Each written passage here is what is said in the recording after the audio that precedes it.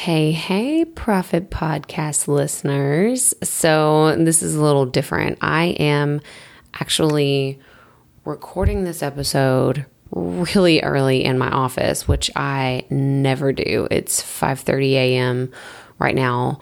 But the reason why I'm recording so early is because I have been very entrenched for the last few weeks with doing the launch. If you didn't know, my course, Profit Podcasting, was launching and the doors just closed yesterday, like literally yesterday. And this episode comes out tomorrow. I never record the day of, but it's 5:30 in the morning and I'm still not 100% awake, but I am here because I just had this message that hit me. I had planned to talk about something totally different today for this episode, but since this is fresh on my mind, I was like, no, I got to share this because I think it's really important for all of you podcasters that are brand new.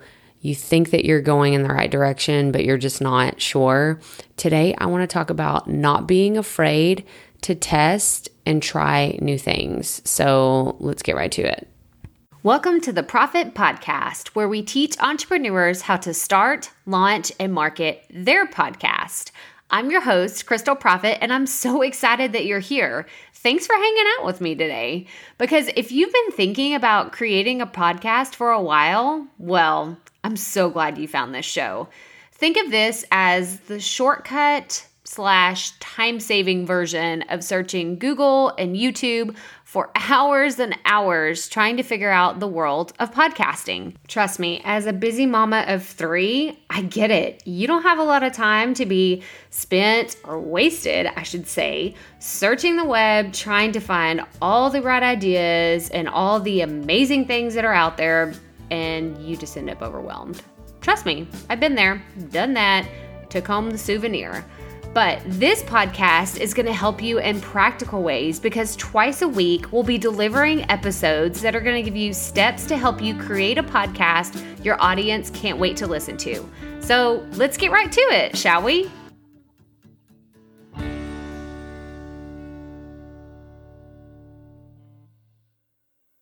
So what do I mean whenever I say don't be afraid to test and try new things? Well, there are a few things that I've done with my podcast that have really, really paid off. And then there's obviously some things that I've done that were huge lessons learned, right? Because I don't really believe in everything is like a happy mistake, right? So the first thing I wanted to talk about that I want you to consider trying if you are brand new or you are launching a podcast in January or sometime in 2020, there are a few things that I want you to test and just don't even worry about it. Don't even worry about the results until you've tested it out for a month, maybe 2 months, maybe 3 months. But there are a few ways, it's almost like the wiggle room that you have in podcasting because it's not cut and dry. It's not a one-size-fits-all approach. If it was, then it would be super boring, and I don't like to listen to boring podcasts. So I'm telling you this to encourage you to be creative and to work with what you have and do what you think your audience wants. If you don't have an audience, or if you do already have an audience, then reach out to them, tell them kind of your game plan, and say, hey, this is what we're going to do for the first few months, and I'd love your feedback. Or, if someone tells you, whoa, that sounds a little crazy, then you say, hey, can we talk about that? But the first thing I want you to consider whenever you're trying and testing things is how often you publish your episodes.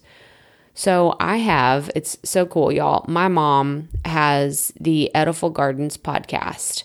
And I don't talk a ton about her podcast and all the amazing things that she's done because I never want it to be about me, because everything that she's done has been total credit goes to her because she works her butt off at what she does. And she has been able to have a top 50 podcast in the home and gardens category, which I think is incredible. I'm so proud of you. So shout out, Mom. You're doing amazing things.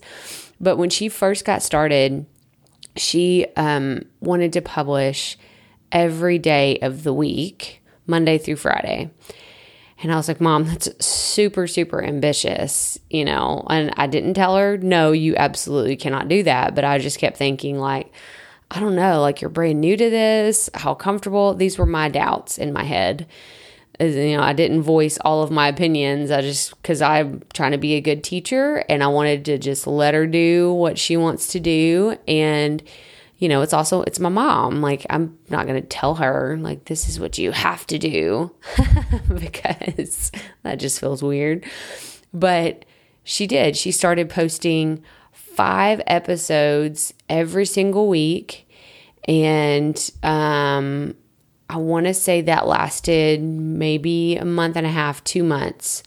But what was really, really cool about this, and she never would have, had this aha moment had she not done 5 episodes every single week, is how quickly it was like that baptism by fire. Like, she learned editing super quickly, and she learned how to create her content very fast, and she felt more comfortable behind the mic super, super quickly, because in, a month's time, she was already up to 20 episodes. So that's incredible. I told her, I was like, man, I'm so impressed with what you did, because it took me, I published my episodes when I very first started once a week for several months. I mean, almost a year, actually. I only published once a week. And I just was like, I told her, I was like, I'm so impressed. And she was like, man, I learned so much. And I'm so glad that I did that, because she feels like for one, she had a lot of content that she felt like she was behind. Like, she just wanted to play catch up and get all of this content out into the world. She has a saying, it's so funny. She was like, I feel like I'm 11 months pregnant on a hot day in July. And I'm like, well, that sounds miserable. So I hate that you feel that way. But she was saying, I just had all this information that I had to get out. I just wanted it to get out of me. And so that's why she did that at the very beginning. So if you're kind of feeling the same way, you're wondering, how often should I publish? Now she only publishes once a week. But again, she hasn't even been podcasting a year, and she's already up to 40-something episodes, because she put out so much at the very beginning. So I just want you to know that that is one place where you can experiment. You can publish 15-minute episodes a few times a week, or you could publish one episode that's between 30 minutes to an hour. It totally depends on you and what your bandwidth is, and I guess what kind of the expectations that you have set up for your show and your processes. Like, I wouldn't recommend this to anybody that is going full force, doing all the show notes, doing everything themselves, all the marketing, everything, because you're going to burn out really quickly if you try to publish 5 days a week. So that's kind of my thoughts on that. I think that you should try and experiment with how often you publish. But if you aren't sure where to get started, then just publish once a week. Just publish once a week, and don't even mess around with the pressure of trying to publish any more than that. Just start with 1 episode a week. So that's my first point, is how often to publish. The second point that I want to make, where I believe that you can just don't be afraid to test and try new things, is your show format. So if you go back and listen to very early episodes of this podcast, you will hear a totally different show format than what it is today. And the reason why is because I didn't like it. It didn't feel natural to me whenever I would say certain things. And then now I have a pre-recorded, what I call my podcast main theme, that is pre-recorded, and it's something that I drop into every single track, because I used to say all of that information in every episode. And it just felt weird. It felt awkward. It felt forced for me to say that. And I was like, man, if I can't bring the same consistent energy to what I'm saying in my introduction or, in this pre-recorded segment, then why am I even doing it? Because I don't want my audience to feel like I'm not giving my all if, I'm trying to say it every time, but I'm not bringing the same energy. Maybe I don't feel as great today, or even like this morning, I have a totally different energy. I know my voice probably sounds different because it's 5:40 in the morning, but I want you to play around with your show format. So what does that mean? What does a show format entail? Well, that is what I call the story of your episodes. So you have your intro, which is your beginning. You have the meat of the episode, which is your middle. And then you have the outro, which is the end. So think of it like a story. You have the beginning, the middle, the end. So I feel like you can play around with where you want to drop in your music. You can also play around with where you have the pre-recorded segments. So I know some people have their introduction is pre-recorded. Some people have their outro pre-recorded. Some people have things in the middle. But I feel like you don't have to be married to your show format. Like once you establish what it is. Now, to be fair, I don't think you should change it up very often. So I've changed my show format maybe 2 or 3 times, and have more than 100. This is episode 108, right? Yeah, 109. This is episode 109. So I want you to just know that it's not something that you should jump around. Like establish how you're going to have every single episode, at least be a guideline. That way you have kind of like your North Star. Like, okay, this is what we're going for. I know it's probably not going to be the same way every single time, but this is what we're shooting for. So that is the second place that I want you to try and experiment, have a little fun. Don't be afraid to test things, but try new things with your show format, especially if you've been, at this a while, you've put out a few episodes, and when you sit down to record, something feels forced or it's just not as fun to say. I want you to reevaluate. I want you to think about, why does this feel forced? Because I can say that because that's how I felt. I felt very forced when I would sit down to read my intro, and I was just like, man, it's the same thing every single week, but I can't bring the same amount of energy in the same way every single time. So if that's how you feel, then rethink your show format, sit down and look at it and see where you can improve or where you can make it just a little bit better.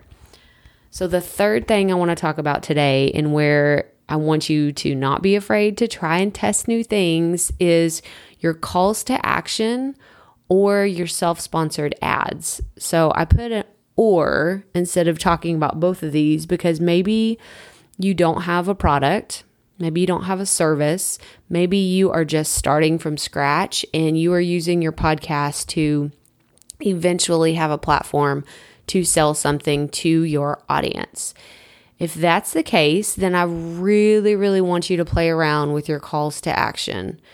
So there's an entire episode, I'll link to it in the show notes, but it's calls to action for your podcast.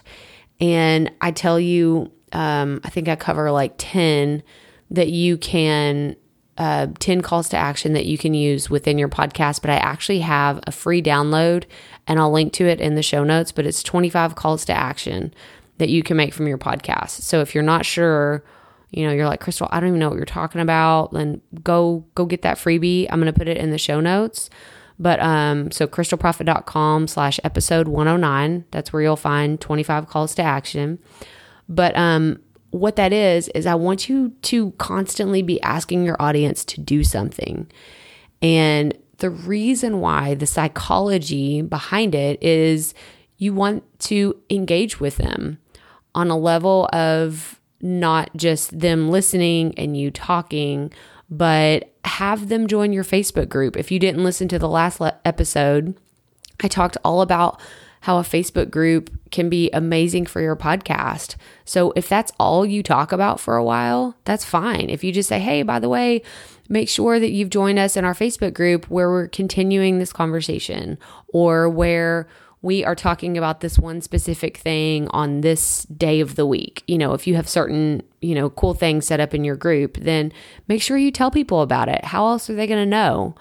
So that's a call to action. And then you can ask them to subscribe. And this is something I get asked, or I've seen this question asked a lot too, is when should I ask people to subscribe to the show? And honestly, I've done it everywhere, like in the different beginning, middle, and end. And I feel like for me and my audience and this show, I do it at the end.